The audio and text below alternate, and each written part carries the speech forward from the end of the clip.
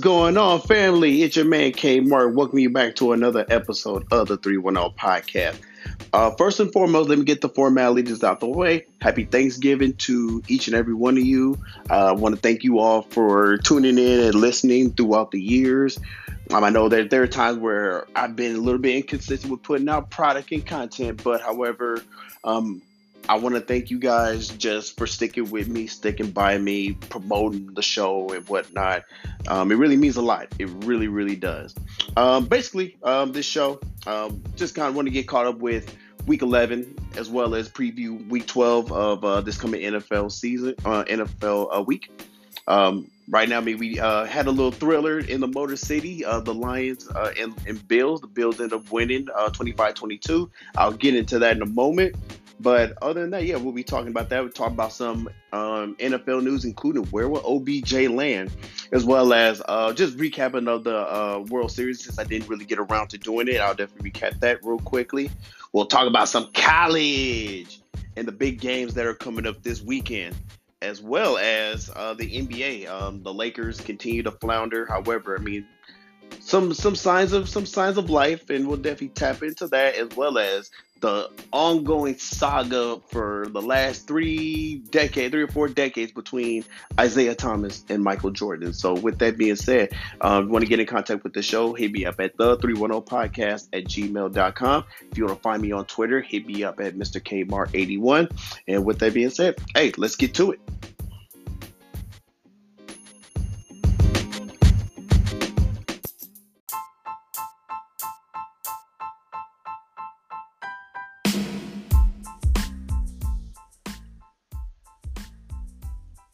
All right, everybody, let's get into it. So, looking back at some of last week's games, a few of them kind of stood out to me. I mean, let's just run through them. Hey, the Tennessee Titans on Thursday night beating the Green Bay Packers. This is one of those matchups where, I mean, you can see that, I mean, the Packers, they solely allocate all their resources to stop Derrick Henry. And with that taking place, Ryan Tannehill had a field day against the Packers defense, passing for well over 300 yards. And overall, it was a nice balanced effort by the Tennessee Titans as they were able to win in Green Bay 27-17. Man, a few things that was definitely concerning or has been concerning to me about the Packers, especially Aaron Rodgers, is the missed throws, man. There are so many missed throws and opportunities for the Packers to come back and win this game. However, Aaron missed a lot of throws high, a lot of throws low. And then on top of that, there's some of the wide receivers that simply just dropped him. I mean, overall, it's been a complete crap show in Green Bay. And this goes back to the organization by allowing Davante Adams for the organization to trade Davante Adams. My thing is, though, I definitely would have locked them up. And honestly, they could have had this thing situated last year. However, matter of fact, the year before, however, they allowed Davante Adams to go into, last year, they could have broken the break for Davante Adams. Especially, all right, and if you're going to get rid of, let Aaron Rodgers eventually walk or let him retire, I mean, at least you could have let Love at least have Davante Adams, somebody to at least he can throw to. But it is what it is. And honestly, I really feel, in the sense, the Packers have also done Aaron Rodgers a great disservice by not replacing talent that had left the building. I mean, man, this is the same quarterback who had Jermichael Finley, Donald Driver, Greg Jennings, James Jones, and Randall Cobb. True, Randall Cobb came back, and as well as James Jones came back, I believe, in 2015. However, they are not the supplemental parts. Also, mind you, they also had Jordy Nelson. I forgot about that. And you also had Davante Adams. The Packers had so many opportunities to go up in the draft, get a legit number one target for Aaron Rodgers to at least keep up open this Super Bowl window.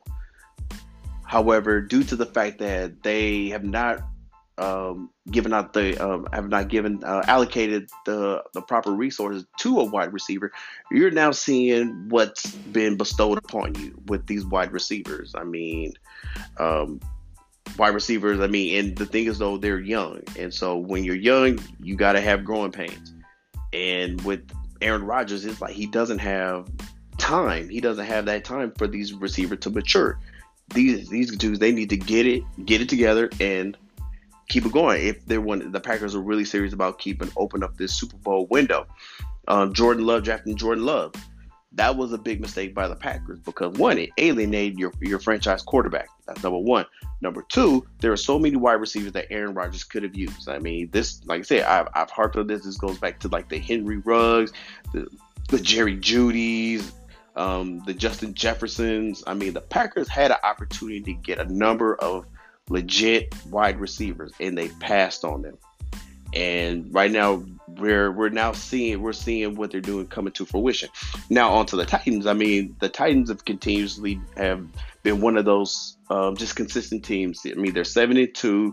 They're leading their division, and they're or more than likely are going to win that division because I mean the AFC South is beyond is below marginal at this point. I mean, the next closest is the Indianapolis Colts at 4-6-1. So basically, Tennessee is going to win this division fairly easy. Will definitely have a home playoff game, and depending on the matchup, they should be able to advance. So yeah, definitely some rough times definitely going for the Packers. However, the Titans are continuously moving on up, and now they have they're going on the road once again. I'm sorry, no, they're at home to face the Bengals, and I'll get into that in a moment. Moving on, the Eagles after the loss the previous week, they bounced back. The bounce back was real. Coming from behind effort to beat the Indianapolis Colts 17-16. Jalen Hurts was the man and has definitely, in my opinion, vaulted to the top of the MVP discussion with Patrick Mahomes. I think those two are really separating themselves, and I'll get into Pat Mahomes in a minute because he had a virtuoso performance, especially in the fourth quarter of the game against the Chargers. But Jalen Hurts basically put the Eagles on his back, a struggling ball club, and did what they needed to do to get the win. This is key for the Eagles as they were able to stay ahead of the Minnesota Vikings and keep a 2-game lead over the Dallas Cowboys in the NFC East. Speaking of the NFC East, the New York Football Giants, the surprising New York Football Giants, who are 7-3, they face they took a major league L against the Detroit Lions at home, nonetheless, and it was an ugly performance. Daniel Jones with the turnovers, they could not get Saquon Barkley involved. So the Giants definitely took an L. The Giants took an L, and now they face Dallas this week on Thanksgiving Thursday. Speaking of the Cowboys, they completely beat the living hell out of the Minnesota Vikings on the road by the score of 40-3. This is the biggest margin of victory on the road by the Dallas Cowboys as in their franchise history. And honestly, when I saw the score 20-3, I already figured that this game was over. Kirk Cousins is not going to be the one to galvanize the team and lead them from behind. I'm sorry. And basically, Dallas did whatever they want in this game, and you definitely saw the pure dominance that Dallas had over them. I mean, defensively, offensively, and special teams, being Brett Maher over there kicking 60-yard field goals and stuff. And so Dallas, they moved ahead of the Giants in terms of due to the fact that they swept them during the regular season. And and now on to Sunday Night Football was arguably one of the better games played this season, where the Kansas City Chiefs beat the LA Chargers in a come from behind effort, because this game went back and forth. The Chiefs, Patty Mahomes was there's not enough. There's so many things you can say about Pat Mahomes, but this performance right here was mastery. Travis Kelce is showing why he is vaulting to the top of tight ends in NFL history. This dude is a bull. This dude continues to ball out, and yeah, Travis Kelce is that guy. Still the best tight end in the league, and he continues to get better and better. And honestly, this duo right here, I mean, I know the loss of Tyreek Hill was huge. However, as long as they kept that Mahomes, the Kelsey connection going, there's always going to be good things going on with the Chiefs. So yeah, Patrick Mahomes basically did his thing during the final drive and led the Chiefs from behind on a six-play, 75-yard drive, which culminated in a TD pass to Travis Kelce. And yeah, the Chargers, and the Chargers basically blew an opportunity to at least close the gap a little bit in the NFC West. However, everybody thought that this NFC West was going to be arguably the best. Basically, what everybody thought was the AFC. Everybody thought the AFC West was going to be what the NFC East was. And lo and behold, I mean, the AFC West has been definitely underwhelming, and I'll definitely get into the standings in a moment. But moving on to Monday night, where the 49ers continue to play well. Since the acquisition of Christian McCaffrey, which definitely opens a lot of doors for what they want to do, because of course Kyle Shanahan doesn't like to have just one player being able to just solely focus on one position. No, I mean, he has McCaffrey who can play out of the slot. Debo can play in the backfield. I mean, they're so versatile, and arguably probably the team that not a lot of people want to face come playoff time, because for one, they're a physical team. They can do it both in the air and on the ground. And like I said, Kyle Shanahan is one of the better play callers in the NFL. So, San Francisco is looking very nice at this moment. So, with that being said, let's look into some of the games that are taking place this weekend. And first of all, on Thanksgiving, once again, happy Thanksgiving to everybody. But we were definitely treated to an early Thanksgiving game with the Lions and the Bills. This game, for the most part, was dominated by the Lions, and they definitely had their chances. However, I mean, when a team like that, I mean, they're constantly going to shoot themselves in the foot. The Lions did that multiple times because they had chances to really put the Bills away. However, Buffalo, being the experienced team that they are, was able to kind of overcome that. I mean, shout out to Josh Allen, come from behind effort. He drove his team to tie, and then got the ball back and drove him for the win. Superb. It was a superb drive. It was man. You can't really describe Josh Allen. I mean, like I said, it was low key Pat Mahoney-ish. But overall, I mean, like I said, and Josh Allen, he drove four plays, 48 yards in 21 seconds to set up Bass for a 45-yard field goal that ultimately won the game.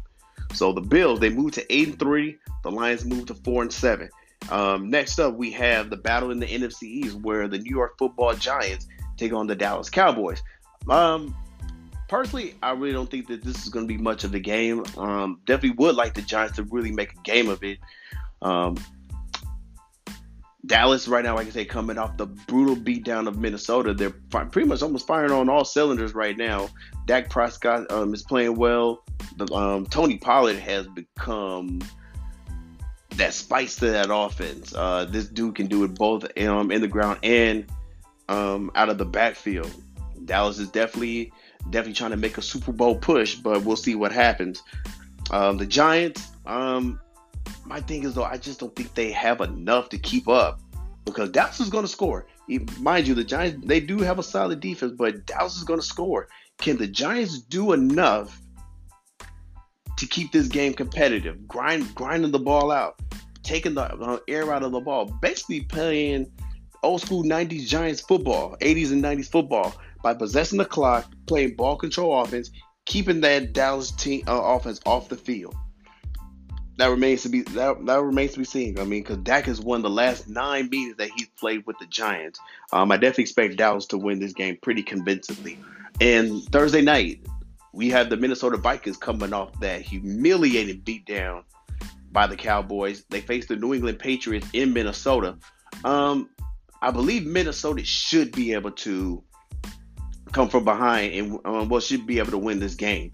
because for one, Minnesota, they do have the requisite weapons to put up points. However, Coach Belichick, he definitely has a scheme devised to take Justin Jefferson or any of those players out of the game. So it's really going to be up to New England's offense to be able to put up points, because their defense is going to be solid. But with that being said, I mean, I have the Vikings winning. I mean, Patriots are coming off that miraculous punt return to beat the Jets last week. I just don't think they just have enough to beat the Vikings.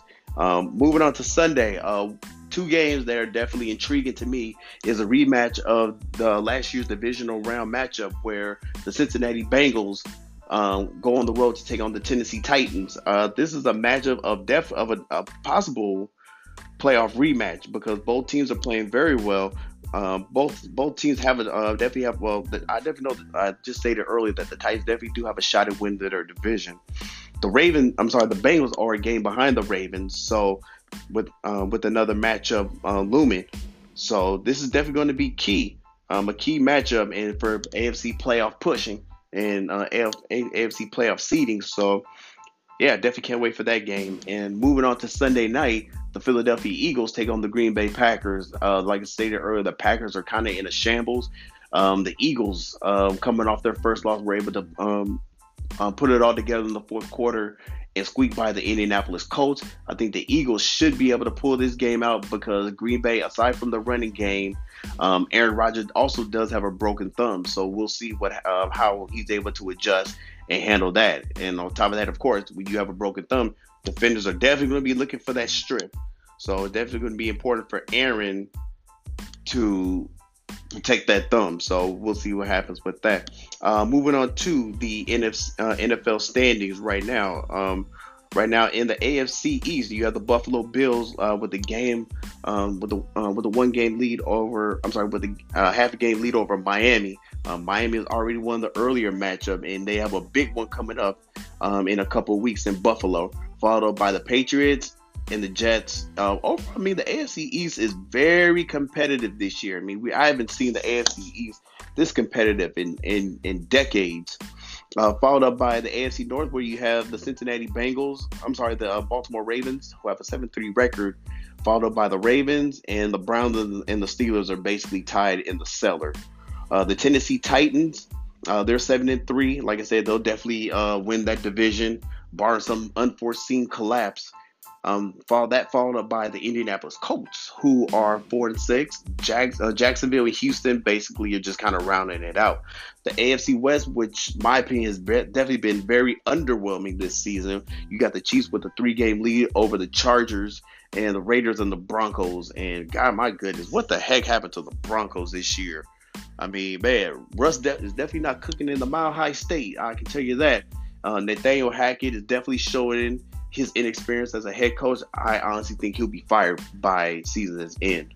Moving on to the NFC, you have the Philadelphia Eagles with a 2-game lead over the Cowboys and the Giants. You got the Washington Commanders, who are coming on, who are now 6-5. This could be the one year where a division has all 4 participants making the playoffs. Now, definitely would be neat for the NFC East, how as everybody has been down on our division this year. So it's definitely good to see that. I mean, I haven't seen the NFC East this competitive since maybe the 80s. And so, yeah, I mean, we're definitely going to have some definitely important matchups coming up to decide that. The NFC North basically belongs to the Vikings. I mean, they have a 5-game lead over their closest competitors, which is the Lions and the Packers. The Bears are just sitting there at 3-8, so they're basically done. Justin Fields has a separated shoulder. We really don't know the extent of how long he'll be out, even though I believe it was his non-throwing shoulder, so he may still be able to play. I just definitely am concerned about further damaging that shoulder. The NFC South, of course. A lot of us had the Buccaneers basically just kind of cakewalking through this division. However, at 5-5, they're basically right there with the Atlanta Falcons, who are 5-6, and the New Orleans Saints and the Carolina Panthers. Basically, nothing much is really expected from them this season. The NFC West. It looks like it's going to come down to a possible 2-team race between Seattle and San Francisco. San Francisco has already beaten Seattle earlier this year, and they have a big matchup coming up on December 15th, and that's a Thursday night game. So a lot of things are going to be decided during that matchup. The Cardinals, they're trying to get back into the playoff race. However, I really don't see that happening. I definitely believe this may be the end of the line of Cliff Kingsbury and the LA Rams, the defending Super Bowl champion. This could possibly be the worst defending Super Bowl champion of all time because they are sitting there at 3-7. And so, moving on to some other NFL news. And I just spoke of the LA Rams. I mean, man, one of the biggest news this season is how it's been a severe Super Bowl hangover by them. I've seen some Super Bowl hangovers before, but this might be one of the worst ones I've ever seen. The Rams have definitely been banged up with injuries, losing OBJ. I doubt if he goes back there. Replacing with Allen Robinson, who just for some reason just could not click with Matt Stafford. Cooper Kupp was having another solid season before ultimately injuring his knee. He's out for the season.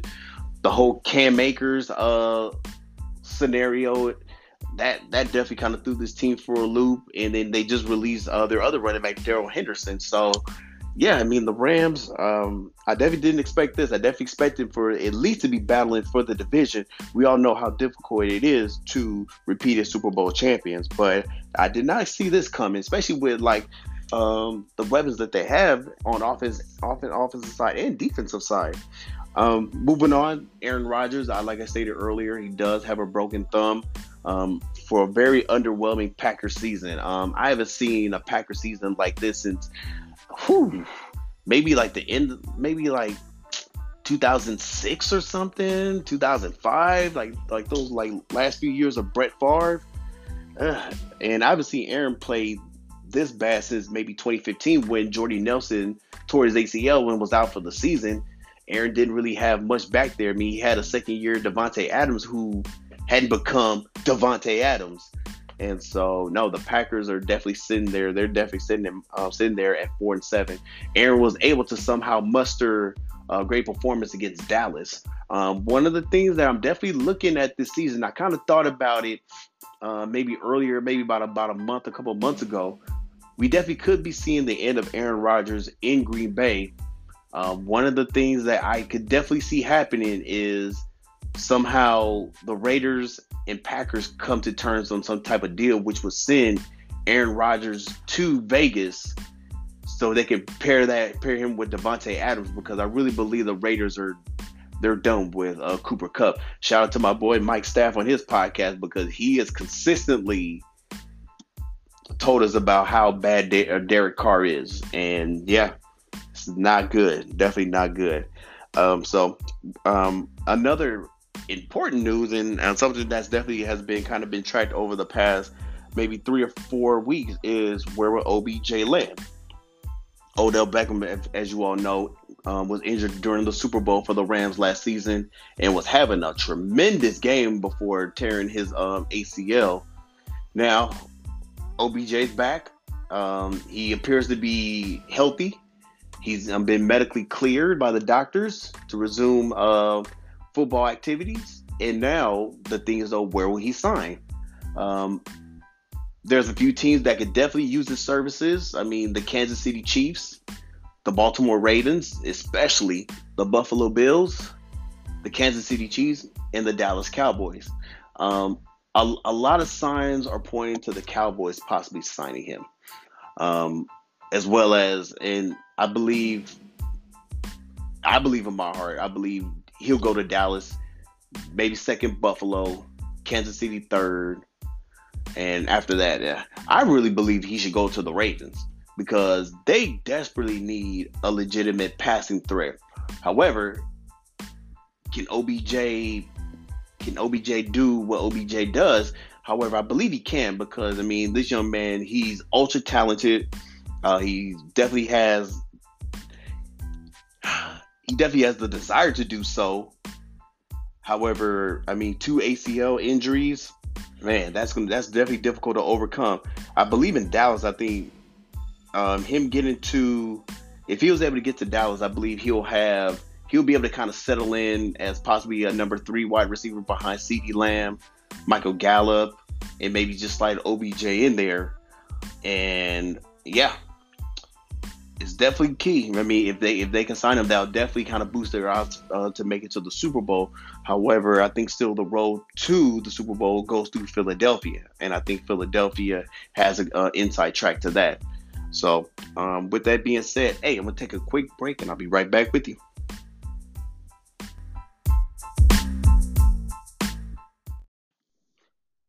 All right, everybody. So, huge shout out to the Houston Astros for winning the World Series. This is their second in franchise history as they knocked off the Philadelphia Phillies in six. Um, I honestly had the Phillies winning this series in six, but hey, Houston made a joke out of me, especially after Philadelphia won game one and game three. And the way that they won in game three, man, it just seemed like it was a matter of time before there's going to be a parade going down Broad Street. But hats off to the Astros because what they did in games four, five, and six was strangle the Phillies with their pitching. It was an overall dominant performance. Probably one of the better pitching performances I've seen because I mean the Phillies could not get nothing going in game and the rest of the series. And so shout out to the Astros. Shout out to Dusty Baker for getting that long-awaited World Series ring as a manager. He's already won World Series as a player. I believe this definitely cements him as one of the great coaches of all time. Honestly, you know what? Let me change that. I don't believe he needed that to be submitted because, I mean, for the work that he did in San Francisco, Chicago, and now Houston, I mean, he definitely has submitted himself as one of the better coaches in Major League Baseball history. But this right there, to me, is like a cherry on the sundae for him. And from what I'm hearing, that he'll definitely be back next season as the Astros look to defend their World Series title. So once again, hats off to them. Moving on. We got some college football. You have number one. The rankings go as this. You have the Georgia Bulldogs, the defending national champions. They're 11-0 after beating Kentucky last week. Number two is unfortunately that school from the South after beating Maryland. They remain at number two. Michigan, after squeaking by Illinois, they are number three. TCU, man, definitely a surprise in this college football season. They are number four on the year, and if the season were to end today, this would be the BCS title BCS playoffs results. So, but unfortunately, there's two teams that need to play, and I'll get into that in a moment. And finally, rounding out the top five, you have LSU. Speaking of the two teams that needs to play, Michigan and that school to the south, they play in quote unquote the game on Saturday. And unfortunately, I will say Michigan and Ohio State. Right now, Ohio State is a 7.5 point favorite in their own building. Michigan leads the all-time series 59-51 in six ties. The last matchup last year, Michigan beating Ohio State 42-27, which snapped an eight-game winning streak for the Wolverines against the Buckeyes. The last time both teams have come into a matchup this highly anticipated, they both were 11-0 this year, just like it was during the quote unquote game of the century back in 2006. Um, Man, that is one of the most memorable football games that I can remember. I mean, aside from USC and Texas, this game is probably one of the more memorable games because, like I said, both teams in 2006 came in undefeated, and it was a track meet the entire game. Unfortunately, the school to the south ended up prevailing on their home field, and basically, it means the scene is set. The scene is set. I mean, both teams are 11-0. Both teams are playing very well.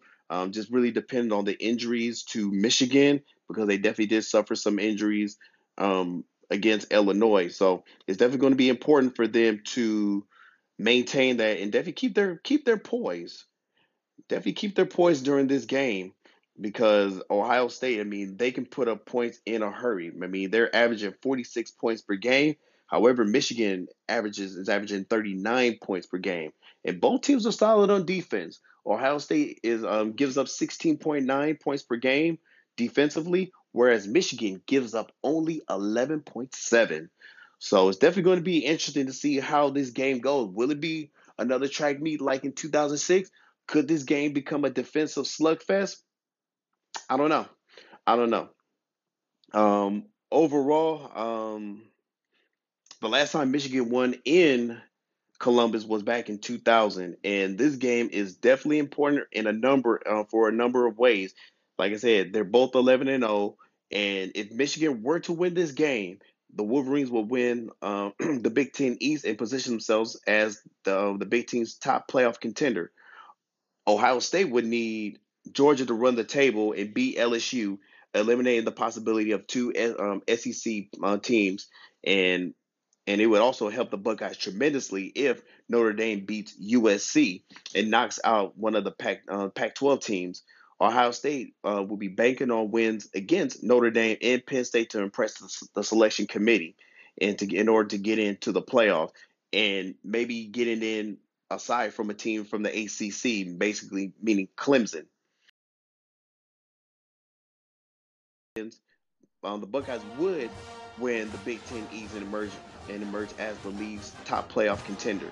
Michigan would need its win against number 11 Penn State and game field to trump a Power 5 conference champion. Much like Ohio State, Michigan needs Georgia to win the SEC, eliminating LSU, and the possibility of having two SEC teams in there. Also, they will also need USC to lose to Notre Dame and eliminate a Pac-10 powerhouse. So, um, probably like Michigan's biggest issue is his non-conference schedule. They face teams like Colorado State, or Hawaii, and UConn, and yeah, that's definitely one of the weakest in the FBS. And right now, Michigan is number 4 in the ESPN strength record metric, while Clemson is number 6. If Michigan were to lose, it would have 4 wins against teams currently ranked in the top 40 of the in the FPI. So, and those wins came from Penn State, Illinois, Iowa, and Maryland. And for those two, yeah, those should definitely help. And so this is a big game. This is definitely a big game. Um, Me personally, I have the game Michigan 34, Ohio State 31. And I know it's a homer pick. I know it's a homer pick, but you know what? Hey, let's go for it. Hey, why not get a win in Columbus? And so with that being said, hey, I'm gonna take a quick break and I'll be right back.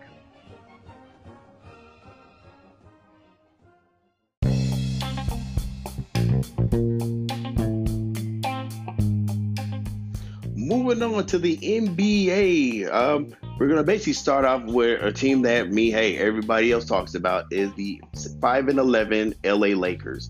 Um, yeah, the Lakers are sitting there floundering. They're 5-11 after losing to Phoenix the other day. However, one good encouraging sign is the play of Anthony Davis. He's coming off a 30 point 15 rebound game against Phoenix. In his last 4 games, AD is averaging 35, 18, 2 blocks, and 2 assists, and shooting 62% from the field. This is Anthony Davis is playing like the generational talent that a lot of us expected him to play. He's the only person in the NBA history to average those numbers over a 4 game span, let alone the level of efficiency that he's been playing with. For the season, he's averaging 26, 12, and 2, and shooting 56% from the field. One good thing about AD, what he's doing is that he's calmed down jacking up threes. I mean, he's playing more from the mid-range game as well as down in the post, and the Lakers will be benefiting from that if they can kind of get this thing turned around. AD is just one of 13 players since the 99-2000 season to average 37, 21, 30, to have a 37-point game, a 21 rebound game in the same season. Only DeMarcus Cousins has done it. Shaq AD, Embiid, and Karl Anthony Towns are the only ones to do it more than once in that span. Of course, Will Chamberlain did it 290 times. My God. However, I mean, the biggest concern is always about AD's health. I mean, he's playing well. However, you always kind of, as a Laker fan or a fan of a team that AD's playing for, you always have to kind of wait for that other shoe to drop in terms of injuries. I mean, them soft tissue injuries. I mean, he and Kawhi both. I mean, my goodness, they've had more time on the injury list than anybody, and it just sucks that, I mean, these two talented players just could never really get it together in terms of health. Now, like I say, it looks like AD, like I said, I mean, he's turned the corner a little bit. We'll see definitely what happens as the season moves along, because I mean, it's only November, so I mean, you got all the way to April and May to stay healthy. So we'll see what happens with that. My thing is, how would all this affect when LeBron James comes back? Because LeBron is expected, I believe, come back today or tomorrow. I know they play the Spurs, and they're kind of penciling those games when he'll be back. Will LeBron start deferring more to AD, which I believe ultimately I think he will, because I think LeBron is looking at this as though, hey, look, this is my Scottie Pippen. This is a guy where I can lean on, especially in my latter years in the league. I mean, this guy is definitely going to be the one to take the mantle of Laker leadership from him and take it into his hands. And so I think LeBron will probably sag back a little bit. However, he'll kind of make himself known if the Lakers, especially down the stretch and when he needs to, because as we all know, LeBron is chasing Kareem, and he's about a little bit over 1,000 and I believe 70 some points away from catching and passing Kareem. And so that's I'm definitely willing to see how that comes into equation, because it looks like it's probably going to happen maybe around the 40th, 45th game of the season. Just really depends on injuries, and it could be one of the things where LeBron gets it on the road. For those who don't remember, Kareem Abdul-Jabbar also broke Will Chamberlain past Will Chamberlain as the NBA all-time leading scorer on the road. And it's funny, he did against the Utah Jazz. However, it didn't happen in Utah. It happened in Vegas. Because, like, for those who don't remember, I mean, like, throughout the season, like, there are certain teams that will play in different parts of the region. Like the Utah at times will play in Vegas. Boston will play in Hartford. The Bullets will play, I believe, in Maryland, and not Maryland, but they will play in maybe like Baltimore or something like that. So the Hawks sometimes, like, they'll play in, like, where will the Hawks play at? I believe like St. Louis, or they'll play they'll travel maybe to New Orleans or something.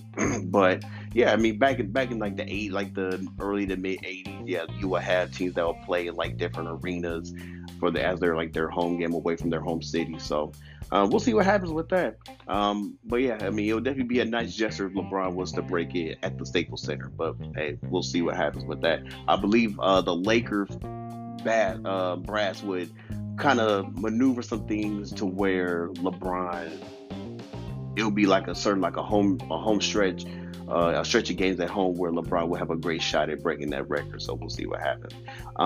Right now with the NBA standings, definitely some movement going on around there. You have the Boston Celtics, who are basically atop of the Eastern Conference, followed by the Bucks. I mean, the Bucks have definitely had like a little mini slide since that impressive start to the season. I definitely do believe that they are starting to miss Chris Middleton a little bit as a secondary scorer to Giannis. And then you have the surprising Cleveland Cavaliers, who are 12-6 with Spider and Mitchell, followed by the Atlanta Falcons. Why did I say Falcons? The Atlanta Hawks, Indiana Pacers, and Washington Wizards to round out the top six. Then you have teams like New York and Toronto with the top eight. Definitely some surprises down there, such as Philadelphia, Brooklyn, Chicago, and Miami are not in the top eight. I know it's early and there's some adjustments need to be made. However, definitely wasn't expecting this type of start for those teams who were entrenched in the playoff a year ago. Moving out west, you have the Phoenix Suns, who once again are leading the Western Conference. Excuse me, with 11 wins and 6 losses, followed up by Denver, 11-7. The surprising New Orleans Pelicans. I mean, they have all that talent, but definitely wasn't expecting for them to have the record that they have at the moment. And another surprising team, the Utah Jazz, 12-8 on the season. Definitely surprised about that. I mean, a lot of people thought that this would be a rebuilding year for Utah. However, they're making it known that hey, look, hey, we're definitely looking to be a part of this playoffs. Then you got the you got the Sacramento Kings, another surprise team. I mean, the Kings haven't made the playoffs since I believe 2005 or something. So it's been a minute. And then you have teams like Portland. I mean, Portland, who was number 9. I mean, they definitely had a rough season last year, but I mean they're like number 9 in the West, and then you have teams like Golden State and the Lakers who are definitely not playing their best basketball. Golden State 9-10. I'm definitely wondering if the altercation between Jordan Poole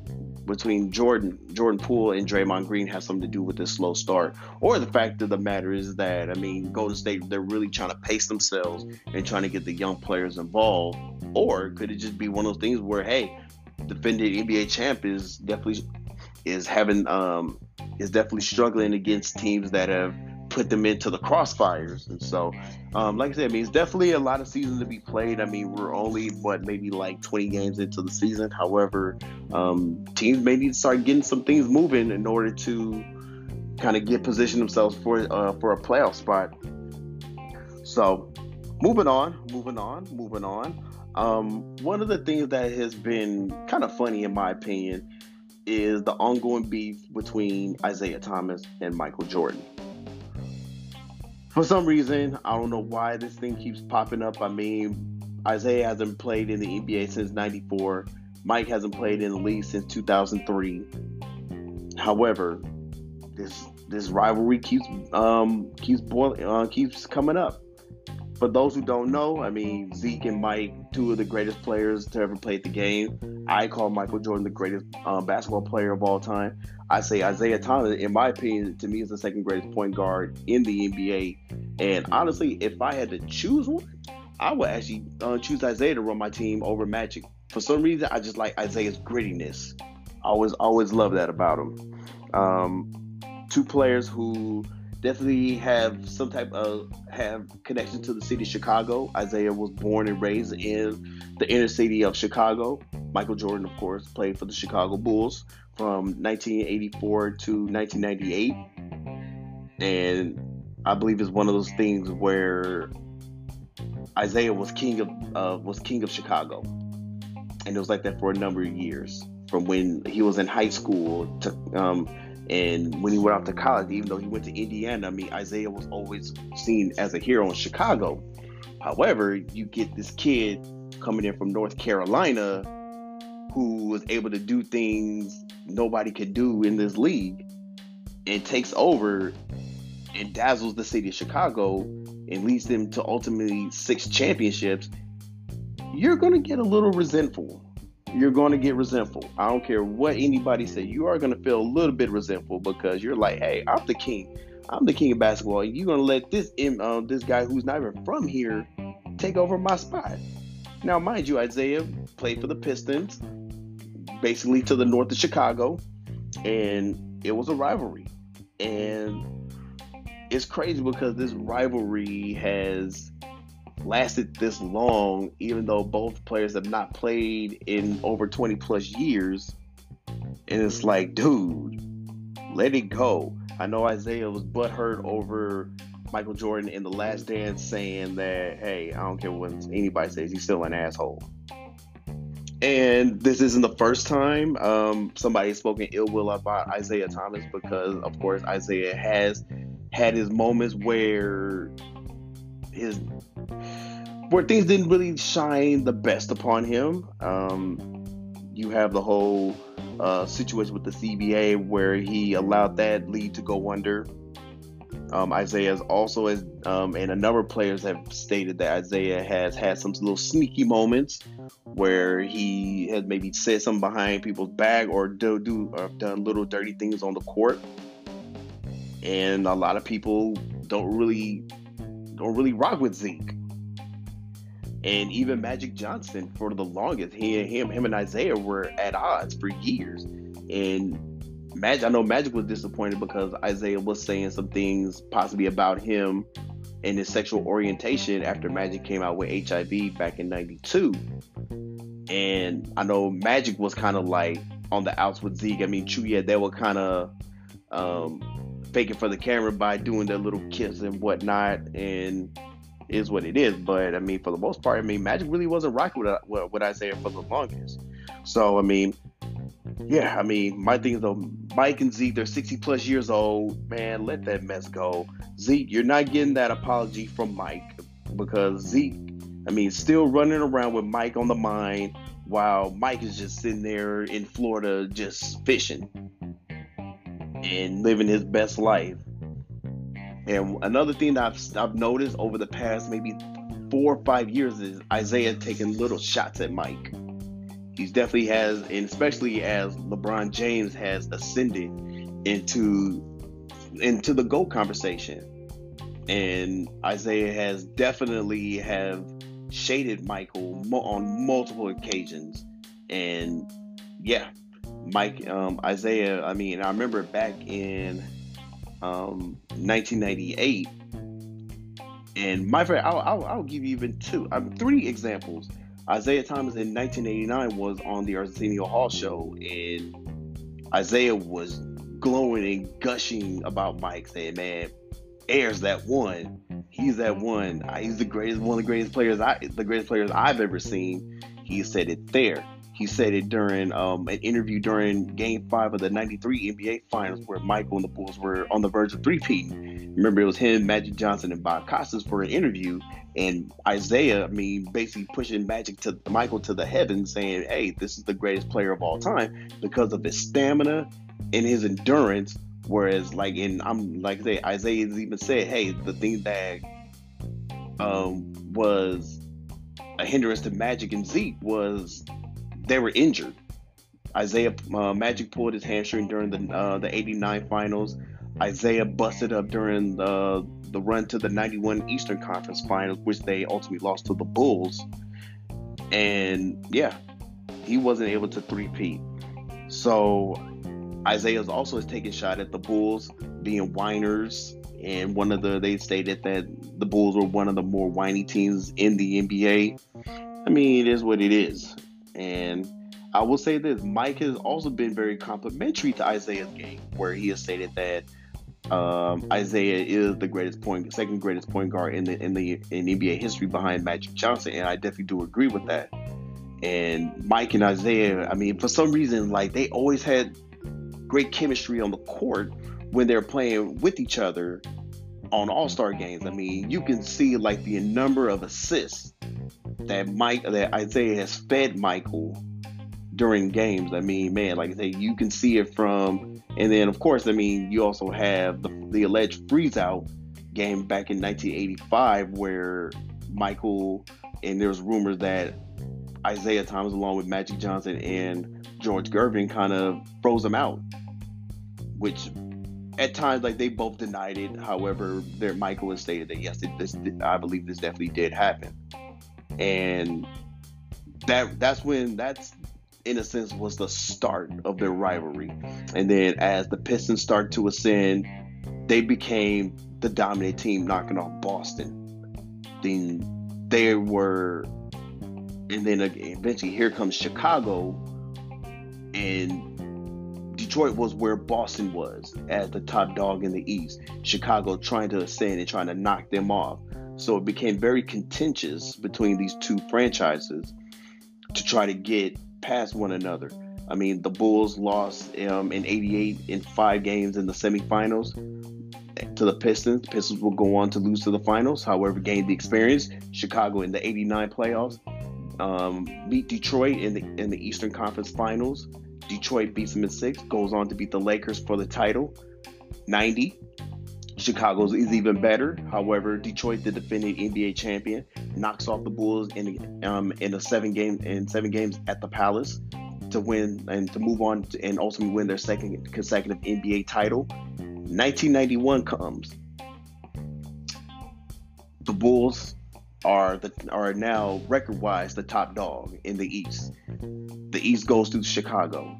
Detroit comes in banged up, beaten up through an injury plagued season and a very difficult playoff run. Chicago sweeps Detroit, and before Game 4 was over, the Pistons walked off the court. Now I've heard so many stories, whereas Bill Laimbeer said it was his idea. Mark Aguirre said no, it was his idea.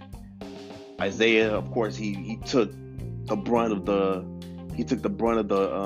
slander, because of course he is the leader of that team. He is the spokesperson. He is the leader and the man for that team. And so that I believe that was also one of the reasons why Isaiah was ultimately not on the '92 Dream Team, which honestly I believe he should have. However, it really wouldn't have made that big of a difference. But I think it's one of the things where like Isaiah really wanted to get his flowers and be a part of that team. However, you know what? It is what it is. And yeah. Isaiah wasn't on. Stockton was, and there's definitely some controversy behind that, and especially like the '92 season where after the first time Isaiah and Stockton matched up during the '91-'92 season, Isaiah busted him up for 44 that game. And then, however, the next time they played in Utah, Karl Malone, Isaiah went to the basket and Karl Malone elbowed Isaiah in the head, which caused, I think, about 12, 13 stitches above his eye. And yeah. Hey, that's how it was back in then. Hey, Karl Malone said, look, I'm about to send a message to this cat. You ain't gonna bust up my teammate again. So, yeah, that basically is the rivalry. And the thing is, though, like I stated before, I mean, Isaiah on multiple occasions has called Michael Jordan the greatest basketball player of all time. He has said it multiple times on TV, and it definitely during 1998 when he was doing telecasts for NBC and covered a number of Bulls games that season. Has stated on record that Michael Jordan is the greatest player of all time. However, over the past maybe 5 to 7 years, that has changed. I've seen Isaiah call LeBron the greatest player of all time. I've seen him call Kareem, Bill Russell. Okay, now, and this is where I have an issue. Now, all right, if you're going to say LeBron is better, cool. I can get it. I can understand why you would say that, because Mike has been long gone. LeBron is that next guy. However, you have flip-flopped and stated multiple times that, oh, I believe it's Bill Russell. Oh, I believe it was Kareem Abdul-Jabbar. Mind you, neither one of them have played. Bill Russell hasn't played since like the 60s. Kareem has not played since 89. You have stated that Michael Jordan in 98 was the greatest player of all time, and have said that countless times afterwards. What has Kareem or Bill Russell done for you to now all of a sudden put them over Mike?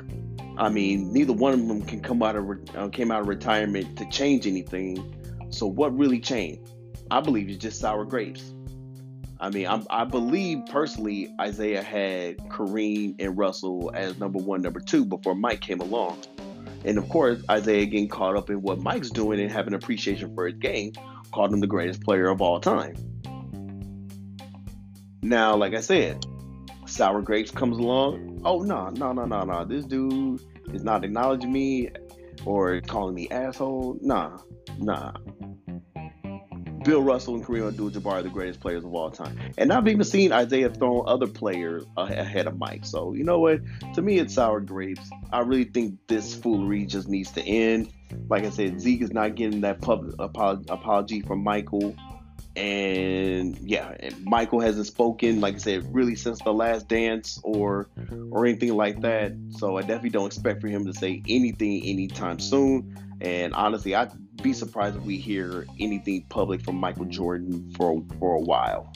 So with that being said, everybody, that brings us to a close of another episode of the 310 podcast. If you want to get in contact with the show, you can hit me up at the 310 podcast at gmail.com, as well as find me on Twitter at Mr. Kmart 81. And so with that being said, I'll catch you with you later. Peace.